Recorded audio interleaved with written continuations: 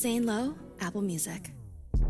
Hi everybody, welcome to a brand new episode. It's the interview series. I'm Zane Lowe. I'm one half of that process.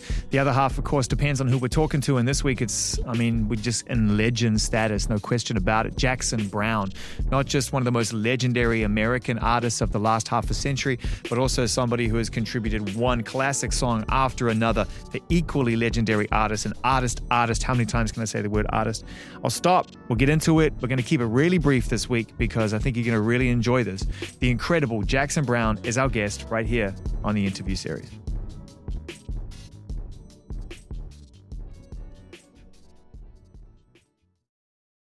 Hey, Zane. I'm just listening to this beautiful song, A Little Too Soon to Say. It's beautiful and poignant and reflective, and I just want to dive straight in because I'm dying to know, where were you when this song came to you? Honestly, the beginnings of the song happened the night I played a concert in Vermont. It's really about being at a gathering of people, and this audience was so amazing to look out upon because they were young and old, and there were some weather-beaten faces and some young, positive, really open-hearted people, And it was a concert that I was invited to do by Grace Potter, and she's kind of like the reigning pop deity, in Burlington, Vermont. She's from Vermont, and you always see somebody like her and think, oh, how did this happen? How did this amazing beauty get so funky? How come she can sing like that? But she had invited me to do this concert, and it was just an amazing day. So that was the beginning of it.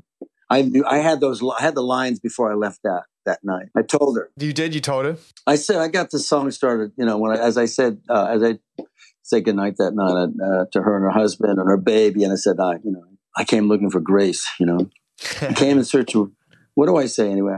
Came for inspiration. I came looking for grace. And if you sang those lines to that audience, that cheer would go up, of course, because they know which grace you're talking about.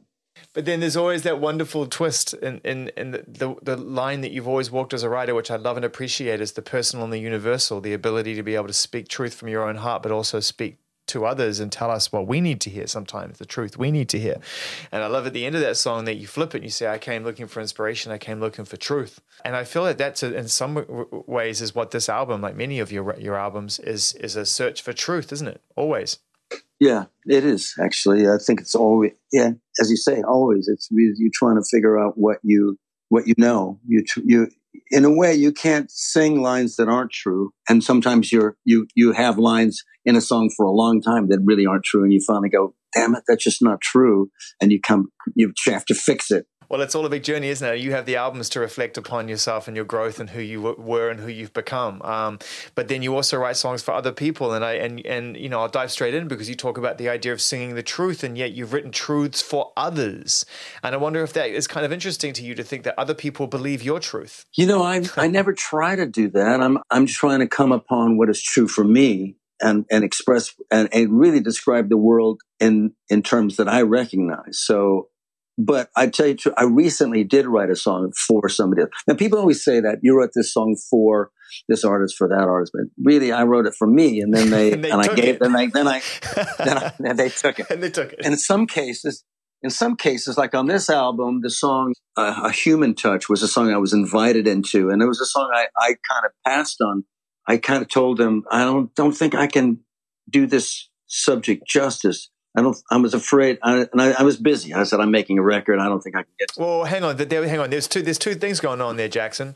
One is you were afraid, and the other was you were busy. So which one was it?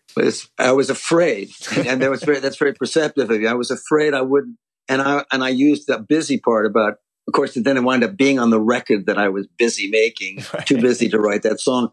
But when I heard what they had started, I thought, that's really good. I really loved what they had going, and I thought I could possibly make it better and expand a little bit on what they were saying. And I actually do this kind of reflexively. I've listened to so many of my friends' new songs that I'm rewriting them as I listen. I literally am like going, a line will go by and I go, What a terrible friend. What a terrible friend you are. Can you imagine playing you music and knowing you so well that you're sitting there analyzing and trying to improve my song? F you, Jackson. Yeah. No, but I'm with you on that. I think that's a terrible thing to do. A terrible trait. I can't help it though. I bet you can't. And I don't tell them that's what I'm doing. They know. Matter of fact, I keep it to myself. No, they don't. They don't. Right. Unless they open up the subject or something, and then they might say, well, you could say this or that. They'll look at me like, that's maybe a little too soon. But it's tough, isn't it? It's tough when you're a writer, though, isn't it? Because and you just summed it up beautifully when you said it's too soon. Because what I think we tend to do when we're in the process, in the creative process, is that when we play something to somebody, oh man, there's always that expectation. Like, don't think I'm at the result here. Like, I'm not there, right? It's a process. And you yourself said you listen to songs you wrote however long ago that you still want to improve upon. So we get obsessed over this idea of the result. Well, I've always been open to whatever changes another artist wants to do to my songs. It's either something that works or it doesn't. I mean, it's either some change that's really improves the song, or if it's not, it's okay. It's okay to try to make it more true for yourself. I mean, Michael McDonald just recorded a version of one of my songs that is Which one? The Barricades of Heaven. Wow, I gotta hear that. And it is so great. And he's changed some words. He changed some little words in a really good way to make the image more clear. And I could give you an example. Like, I'd say, like the verse goes like, Jimmy found his own sweet sound and won that free guitar. We'd all get in the van and play. So he said, Jimmy found his own sweet song when he won that free guitar. Oh. And then we'd all get in the van and go play. So it's clearly it's about a band. It's about somebody finding their true voice. And it's really just flesh out. But then that's a little change. Later he says, the chorus is pages turning, pages we were years from learning, straight into the night, our hearts were flung. That's what I wrote.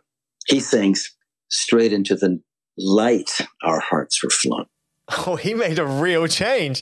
It's really good, but he made a real change.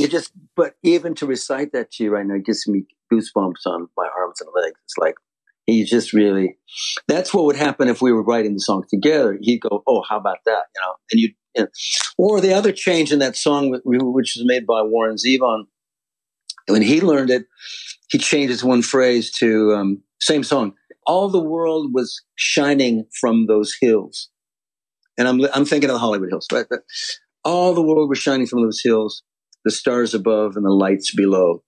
Among those there to find their fortunes and their wills, I lost track of the score long ago. That's what I wrote. And he just simply changes it. I lost track of them all long ago. That's nice too. Which is more the way. Well, the score is really beside the point because who's keeping score? And you shouldn't. And you. It's kind of beside the point. It's sort of a metaphor that doesn't quite fit in there. And he just said, with the ease of the kind of masterful writer Warren Zevon was, I lost track of him. This is what happens. I just love that people feel, you've given me 2 or 3 examples of your songs that have been lovingly adopted, absorbed, and then reinterpreted by great, great artists. 3 more than I can probably remember. I mean, if you give me one example, I'd have been like, wow, that blows my mind. Michael McDonald changed what now? You just gave me 3 examples. And I think like, wow, Jackson, you write these songs that people pull so close to their heart that they feel almost like it's theirs. It doesn't surprise me that your music has been interpreted so many different times. Well, that's what a great singer does, is they make it their own. They don't care. I mean, they've come up singing. They've developed themselves singing songs that other people wrote, That's but right. Yet they've made it their own and made it. Look what Jeff Buckley did with Hallelujah. I know. Now, it's a Leonard Cohen song that so many people were familiar with for so many years, and that suddenly there's this guy singing it and feeling it so deeply. So deeply. Yeah, I know, and I feel like Jeff was probably modern music's greatest chameleon in that regard. In the last 30 or 40 years, his ability to be able to use his voice and his talent, but also feel things, to your point. He would feel this. One thing to sing those songs brilliantly. Anyone at an awards show can rehearse that. But it's to feel it the way Jeff felt it. Yeah. You very often you hear somebody sing a famous song and it's a cover. You think that's a cover and they're doing a good job. That's good. I love this song. You're thinking about the song and it's okay. This is a good representation of it, but you don't even have to say to yourself, yeah, but it's not like hearing the original artist do it, But someone like Jeff, it became a part of the terrain of his life. That song became a part of his, and in that way, it's so fitting because there's Leonard Cohen who's written so many of the great songs of our lives, and yet there's someone whose life is newer than ours, who got here, who only recently got here. There's a whole generation of people that are going to hear that song through Jeff, and for them it's a brand new experience, a brand new song, and the song is that it works for me as well is pretty astounding achievement, I think. And it blows my mind that he never got a chance to meet the people that I'm sure he would have loved to have, and that's the thing that really kind of gets to me is like all of these amazing artists. Imagine what you and him would have done.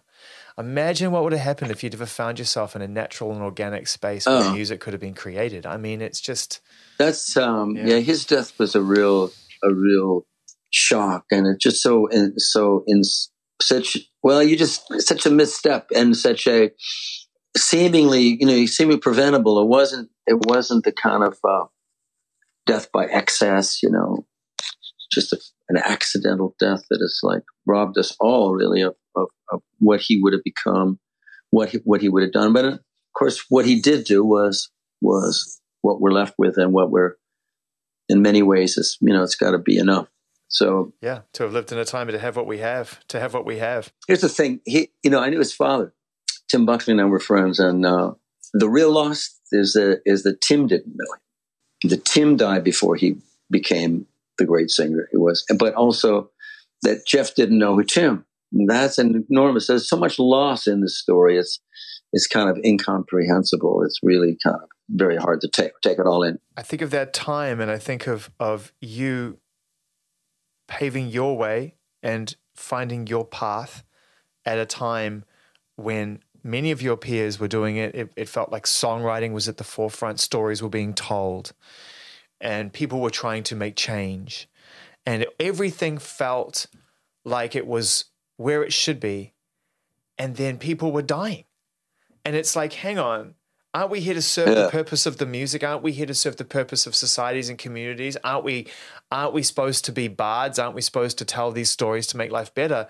Why are people dying? It didn't make sense to me at a time of the ambition versus the reality just were never matched up for me. And I know why. I know it's drugs, but it's just like, it just seems strange to me that this desire for a long life of change was being cut short, left, right, and center. Yeah, I agree with you. I think that people weren't necessarily in touch with how unified the search for change, the desire for change and was in all of us, and how much all the artists that died, of excessive drug use, to what degree they had. I mean, they were also people who brought incredible illumination. They brought illumination to the arts that we all shared. The songwriting and the singing, and that was sort of that was probably pretty much underplayed, I think, in the rock media. The thing is that you can. It's rare to find people that can actually point that out or write about that or make it clear. I stopped reading about music because it's very difficult, very difficult. And so many people, of all the people who write or speak about it, it's hard to do. It's hard to find people who do it well. I've eventually started to, this is a bit of a tangent, but I eventually began to care more about who was speaking when they were talking about music. And I'd appreciate it if they'd tell me what kind of day they had or where they're coming from, what else they thought about, because music is so elusive. The people who spoke from a position of authority about what music was saying and what kind, it's valuable to have people sort of outline or describe what music is doing for them. But it has to be also part of the broader context of who we are, who they are in the moment, and the sort of syndicated columnists who were also sort of giving you a critical view or telling you whether you should or shouldn't buy the record, all that. Well, do they speak the language? Well, can you speak the language? And by the language, I mean, do you truly understand where it's coming from?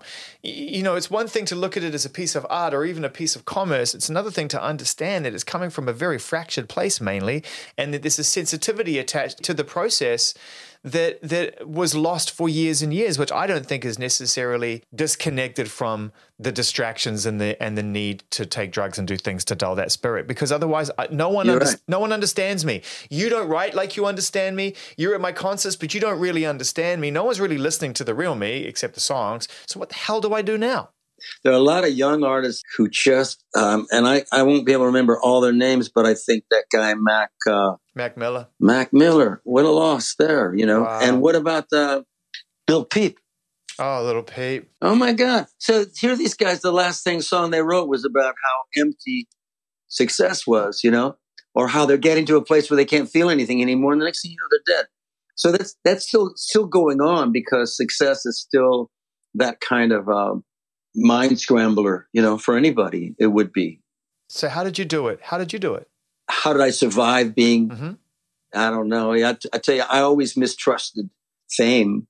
That's one thing I can tell you that but I think I also had I lost a lot of friends early on, you know, who were not famous, who died because life didn't work for them. So I don't think it's just, I just trusted fame, and I just thought, like, don't think this is going to be the answer to your problems, because it's not. And sure enough, I mean, the things that happened to me were not because I was busy being famous, but honestly, in the long run, I'd say that it's very hard to hard to grow up in the public eye, hard to make mistakes in public, and live in a way that is sort of on display to the world, and feel like you have any control. It's hard to be in control of your own life and your own destiny. So I think that, like, I used to see, before I'd made any records, I could see this. There's a band that had sort of proximity to. I won't be coy about it. So it's Crosby, Stills, Nash. And I used to think, Stephen, you know, like at one point, Stephen Stills, who I thought was the driving force in that band, especially at that time, I thought he was the main driving creative force.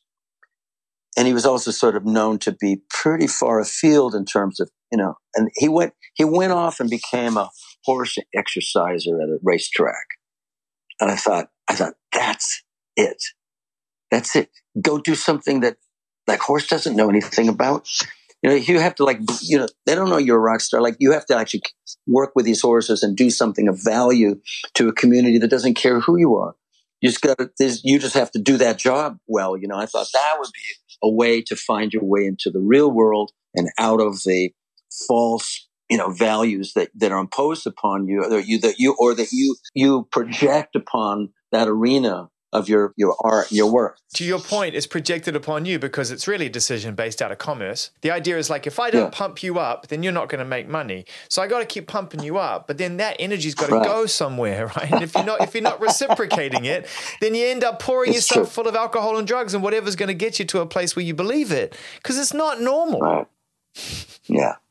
Well said. I'm super excited about this new album, Jackson, because it's got real meat to it. I mean, it sounds really exciting.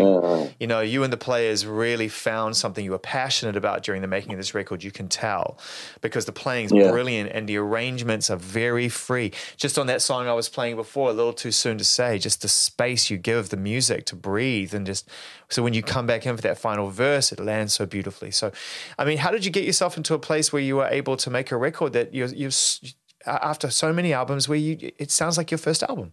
Well, the guys on that cut are all in my band. They're all in my touring band. And we spent all day playing that song and going up a lot of blind alleys. Matter of fact, later, like, the bass player was going to, like, apologize to me, saying, I don't know what happened. He just went to a sort of a reggae default. I'm just imagining playing this.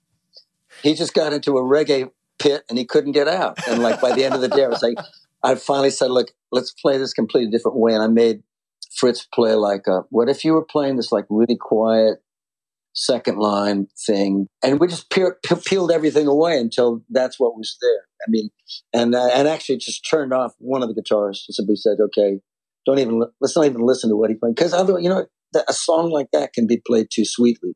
As it is, it's got to be very, very understated. And gradually we figured out that if we turned that other guitarist back on, in the choruses, he played this really sensible part that did make all the choruses sort of sparkle. But it was just this one take at the end of the day where we just out of exasperated stopped doing everything else and that's what it's the search in the studio. It's a search for what will make the song emerge. We'll make it come, the veil will sort of part, and you'll see what's being said.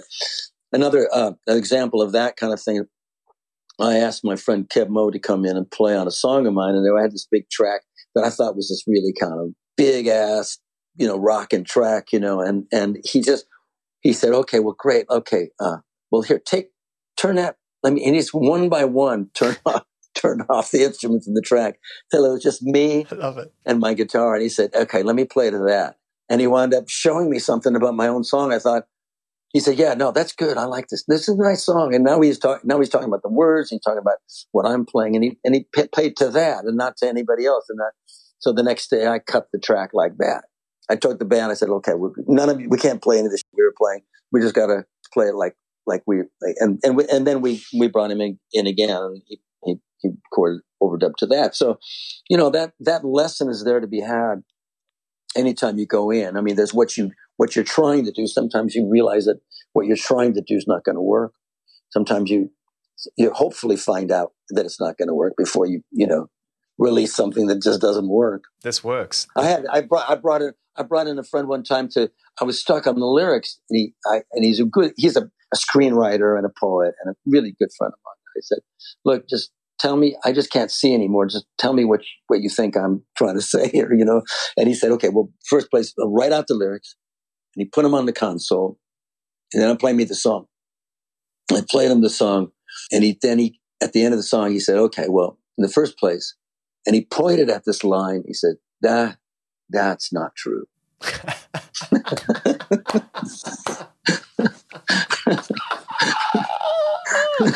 Right? Oh, yeah. I went, thank you. Oh, I see. Okay. That's a good friend right there. That's the kind of person you need in your life. Yeah. For sure. Yeah. The title, Downhill from Everywhere, and the title song, in fact, the term downhill gets thrown around, and it's very obvious connotations, the idea of it's all downhill from here. And it's a real glass half empty pessimist's mantra. And yet I don't feel like that when I listen to this album. I don't feel like you're wallowing in some kind of fait accompli. So what does the term mean to you in relation to the energy of the record versus the kind of phrasing that downhill normally shows up in? Well, I realize that downhill has that sort of resonance that about, like, just as you say, is it all downhill from here? And I didn't have to say that. I didn't want to say that in so many words, but it's actually specifically refers to the fact that the ocean is downhill from all of humanity. There it is. It's really that I got to get to that place where I say that and give that some thought. I mean, there's a storm drain out in front of my studio. It says, there's a little stenciled sign on it saying, this drain leads to the ocean. So be careful what you put in there. You don't put just anything in there. I mean, LA, every time it rains, no one can go in the water because the runoff is so toxic for a week or so that you can't, I mean, all these drains lead to the ocean, and whether it's some just bacteria, or whether it's something like a discarded needle or some sort of staph infection or something, it all washes into the ocean, and all that goes regularly into the ocean. So, but most importantly, the stuff that we're producing, the stuff we rely on to deliver the products that we need, like water, the convenience of water. I mean, it's all stays with us forever. It stays with us for years and years and years, and it's collecting in the ocean. So that I was trying to make that point. And so underneath every image is the sort of production of garbage and trash, whether it's a stadium or a church. They use plastic bottles, and they everything is delivered in styrofoam. The food is like, plastic forks and, or pans or whatever. When you see these photographs of the remains of seabirds, and their gullets are filled with bits of brightly colored plastic that they thought was food and that they ingested, and then they're basically starved to death with a full stomach of plastic. Now, it's obvious that, I mean, and it's such a obvious signpost for us as we are filling the natural world with our crap, and the truth is that we need this natural world to survive. The ocean has got dead spots in it. So what we do on this planet affects all the other species, and it certainly affects, there are consequences for ourselves too. So, while I want people to be aware of that, that's too much to really say in a song. And what I really have fun with, or what I think I found my path through the song, was to create a sort of panorama of juxtaposed images of our modern life. If you look closely at the lyrics, that it's easy to find out what I'm talking about. But I wanted to make a song you don't have to listen to the lyrics. If you'd only heard one phrase go by, downhill from the funeral home, downhill from the student loan, downhill from the laptops to the Russian doll. I liked putting these images together without a very obvious through connection. You're a master of it, and that's why your music you've been active through your music, and I don't just mean in terms of creatively, I mean in an activist way, for many, many years, and always finding ways, as I said, to find the truth and present the truth. But you do it now at a mastery level, which is what we've been talking about. But when you first started writing about things that mattered beyond your own sort of experience, being a human being, and then thinking, okay, what is a human being amongst human beings, and what are we doing as human beings? Was it challenging weaving that into music? Because whenever I talk to artists about how much they want to speak on a social level, I get a variation of the same answer. It's hard to know what my place is in that conversation as an artist all the time. Right. This is the thing. Nobody wants to be lectured. They especially don't want to be lectured about something that they don't know anything about. It just makes them feel worse and worse to feel like. Absolutely. No one wants to be told because otherwise you just feel bad about yourself. That's why watching David Attenborough is such a rewarding experience, but also a depressing experience, because you spend an hour realizing we suck. Well, yeah, but that's the challenge, is how to make it a story we know something about. How to make it something that is not just bewildering, and how to make it something that's connected to what we do know about. That's the challenge. I think when you mention that I've done this for years, or tried to do it for years. I mean, I've certainly done it to greater and lesser success. There's some songs that and almost in every case you need to know something about the subject, otherwise you just like hearing stuff that just doesn't register with you at all. So I had this we had this Dr. Helen Caldicott speak about nuclear energy at one of these no nuke shows really early on in the 70s. Graham Nash and I did a show, and we thought it would be great if Helen Caldicott got up and spoke to people. That was our well-intentioned way in which we're going to trying to illuminate the subject and fill everybody in stuff that they needed to know. So it was a disaster, because as she got up there and started scolding everybody, and that was her. I realized too late that that's right. That's the way she does this. She makes us feel like we're really remiss by not knowing anything about this. We're just really falling short. So years later, I met this guy in a liquor store. He said, and he was waiting on me like a guilt for this liquor. He said, "Oh yeah, man." He looked at my card and said, "Jackson Browne. Oh man, I went to one of your shows one time. The weirdest thing happened, man. In the middle of the night, this crazy woman got up on the stage and started telling us that we were all going to die. And she went on and on and on and on. And nobody would do anything about it. No one got her off the stage. I was just here to hear. All I wanted to hear was Running on Empty, man. And I was just like... Exactly. And no one would do anything. And my own mother was in that audience. And she was so frustrated by her. She said, she's yelling, "Tell us what we can do about it. Tell us what to do." Classic parent reaction. Classic parent reaction. What can we do about it? And she was totally on the same page as Helen Caldicott, for sure. That's the thing. People have to have some information, and hopefully a song, even if they don't understand it all, there'll be something in it that makes you want to know more. And that's the other thing.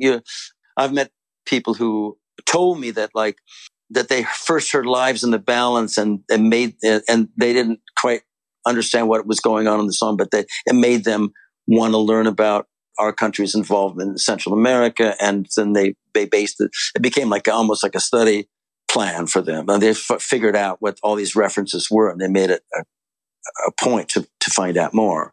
But not everybody listens to music that way. I mean, I don't. There's sometimes, like a great example is the great song, Strange Fruit. Unless you know that it's about lynching, the song is not going to make that much sense to you. It's not going to, and it couldn't come right out and say it. And in many ways, my early songs were trying to broach a subject without pointing at it too directly, trying to talk about it. So it tried to lead you into the subject without being direct. Now, I think that it's important to be direct now, especially about something like Black Lives Matter. And there's no way to be oblique about this. You don't have to get ready or prepare anybody to talk about it. Matter of fact, back to Lives of the Balance, one of the mistakes I made back at those times where I thought it needed an introduction live. I thought you needed to explain to people what they were about to hear. And so it suddenly sounded like a lecture about something they didn't know anything about. And the song, which would have done its work fine if I just sang it and without an introduction, just went into it, it would have been really compelling. And I think the lines that jump, that really make sense to anybody who hasn't even thought about the subject are lines like, I want to know who men in the shadows are. I want to hear somebody telling me why. They can be counted on to tell us who our enemies are, but they're never the ones to fight or to die. So like one of my kids, when he was a teenager, said, that's a song you could be singing today. And maybe you should sing that song again, because that's exactly what's happening now. And this was like 20 years after I wrote it. I was in the car driving back yesterday with my kids and one of our boys and his friend, and we put on System of a Down, and we listened to them just basically tell the truth for an hour. Yeah. And they just didn't dress it up. I mean, why don't presidents fight the war? Why do they always send the poor? Why don't presidents fight the war? Why do they always send the poor? Why do they always send the poor? And then when you're not done, why do they always send the poor? Why? And it just keeps going. It's just different ways to say it. Like, how many different ways do I have to slap you around the head with this? Yeah. And I loved it. Yeah. And they loved it. They were like, wow, mind blown. blown. I love that. I love that kind of directness. And it was a time when it was considered, like, it's not your job. It's not your job, Jackson. Don't sing those songs. Right. Entertain us. Exactly. Yeah. Exactly. That was the attitude in the early 70s for sure. I mean, once the 60s were gone, that was the prevailing attitude for a while. And yet the same people who were in those movements of the 60s, the anti-war movement, civil rights movement, the burgeoning environmental movement, were very much still there. But you get told, oh yeah, why should we be listening to you about this? Or are you some kind of expert that we should be? But that's exactly the problem with it. The society that believes that experts are the ones that, the experts that got us into this. Well, that's it. Well, aren't we all just human beings? Like I had this conversation about a year or so ago when we were talking about the pandemic, and someone said they'll fix it out. I said, who's they? Who are you putting your faith in right now? I don't mean to be a downer about this, but if you just keep sitting around waiting for them to fix it, like, I understand I can't go and find a vaccine, but I'm certainly a little bit pessimistic in the next few months or so figuring out who I'm trusting right now, because they're just people like the rest of us. And it's not they're bad people. They just decided they wanted the responsibility. A decision doesn't make you an expert. Right. I could decide that I want to go out there and be the mayor of Los Angeles. Doesn't mean I should. But you probably could. You could probably get elected. I think that people, to the degree that they're paying attention, they do the best they can with the choices they're given. But for the longest time, it seems that people who are qualified to lead are not necessarily the people running for the office. And that's why the system is, and that's why kids, if you ask anybody now of a certain age group, if politics is on the horizon, they're like, no. There's a healthy mistrust in whether or not it's even something they want to dedicate themselves to, and that is when you know it's rotten to the core, because the core ain't even good. Yeah. One of the things I love about this new album is how your voice has changed, and has discovered a new richness and a depth to it over time. And I listen back to some of the early records, which I grew up listening to and I still love. You sound like baby Jackson Browne compared to how you sound now. And I sort of wonder like how that sort of feels for you now, thinking about how your voice changes in the recording process, because it sounds so rich and beautiful now, but it kind of must be weird for you, you know? Yeah. It's cool for me. It's honestly really rewarding to sing now. I'm capable of singing badly any day. I can sing badly or I can sing well. And when I realize that I'm not doing this right, I just stop and like I could get myself. And it's like anything. It's like whether it's if you decide you want to do it well, you can stop it. You can stop doing it badly any moment and just go, okay, I'm going to sing this right now. But sometimes you're doing too much or you're not thinking about it or you're thinking, I mean, I've always tried real hard to sing well. I wanted to be a better singer than I was, but part of it is that you try anything, including things that you can't quite pull off, and then you take those parts out. You just it's just like. Didn't you just land it? I feel like you just gave us all something that is like the perfect summary of great artists and performers in a singing space. I'm talking about the ones who technically, you put them on a talent show, they'll come flat out bottom last, right? And yet they're the ones that told the best stories and sang the best. And you said it before, I always wanted to sing better. You said it so beautifully, because what you're really saying is, in aspiring to do that, I'm putting more emphasis on the meaning and the spirit of it than I am on what my capability is. Right. You're not really capable of, I mean, the secret to being felt or understood by others is to not go doing something that you're not able to do, not well enough, And if you're just in your own voice and you're being who you are and you're just singing, you might not be able to do the spectacular things you wish in your heart. Yeah.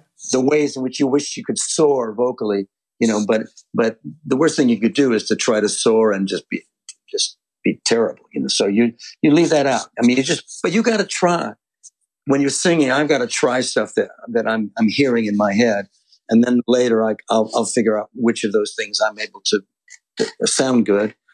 Sometimes, I mean, there was a song on this record that no matter how many times I sang it, it was just awful. Which one? It was just, which and one? I thought I'm not going to tell you which one. but because I love this to an ego there. We've just covered every part of human society, and yet you won't tell me the name of the song, because deep down there's still that voice in you that's like, that guy, I'm not telling him that. I want you to still like the song. And I couldn't sing it well at all. It just sounded terrible to me. And I thought, oh God, I've written a song that I can't sing.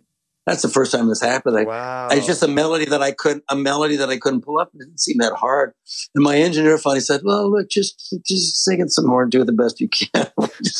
And we'll just we'll cobble together the pieces that actually work. And then eventually I learned how to sing it, but I needed to be singing it in a way that was just demanding of me of skills that I don't think I'd ever really relied upon. It's not a hard song. I mean, it is a hard song for me to sing, but it's not apparently. That's wonderful, though. That's wonderful. What a wonderful realization at any point in your life to know that, there's something that you have to try to really to extend yourself into. Yeah, exactly. Yeah. So at the same time, you wind up choosing the stuff that you're able to pull off. It's really important that you spend time trying to do those things that you can't quite do.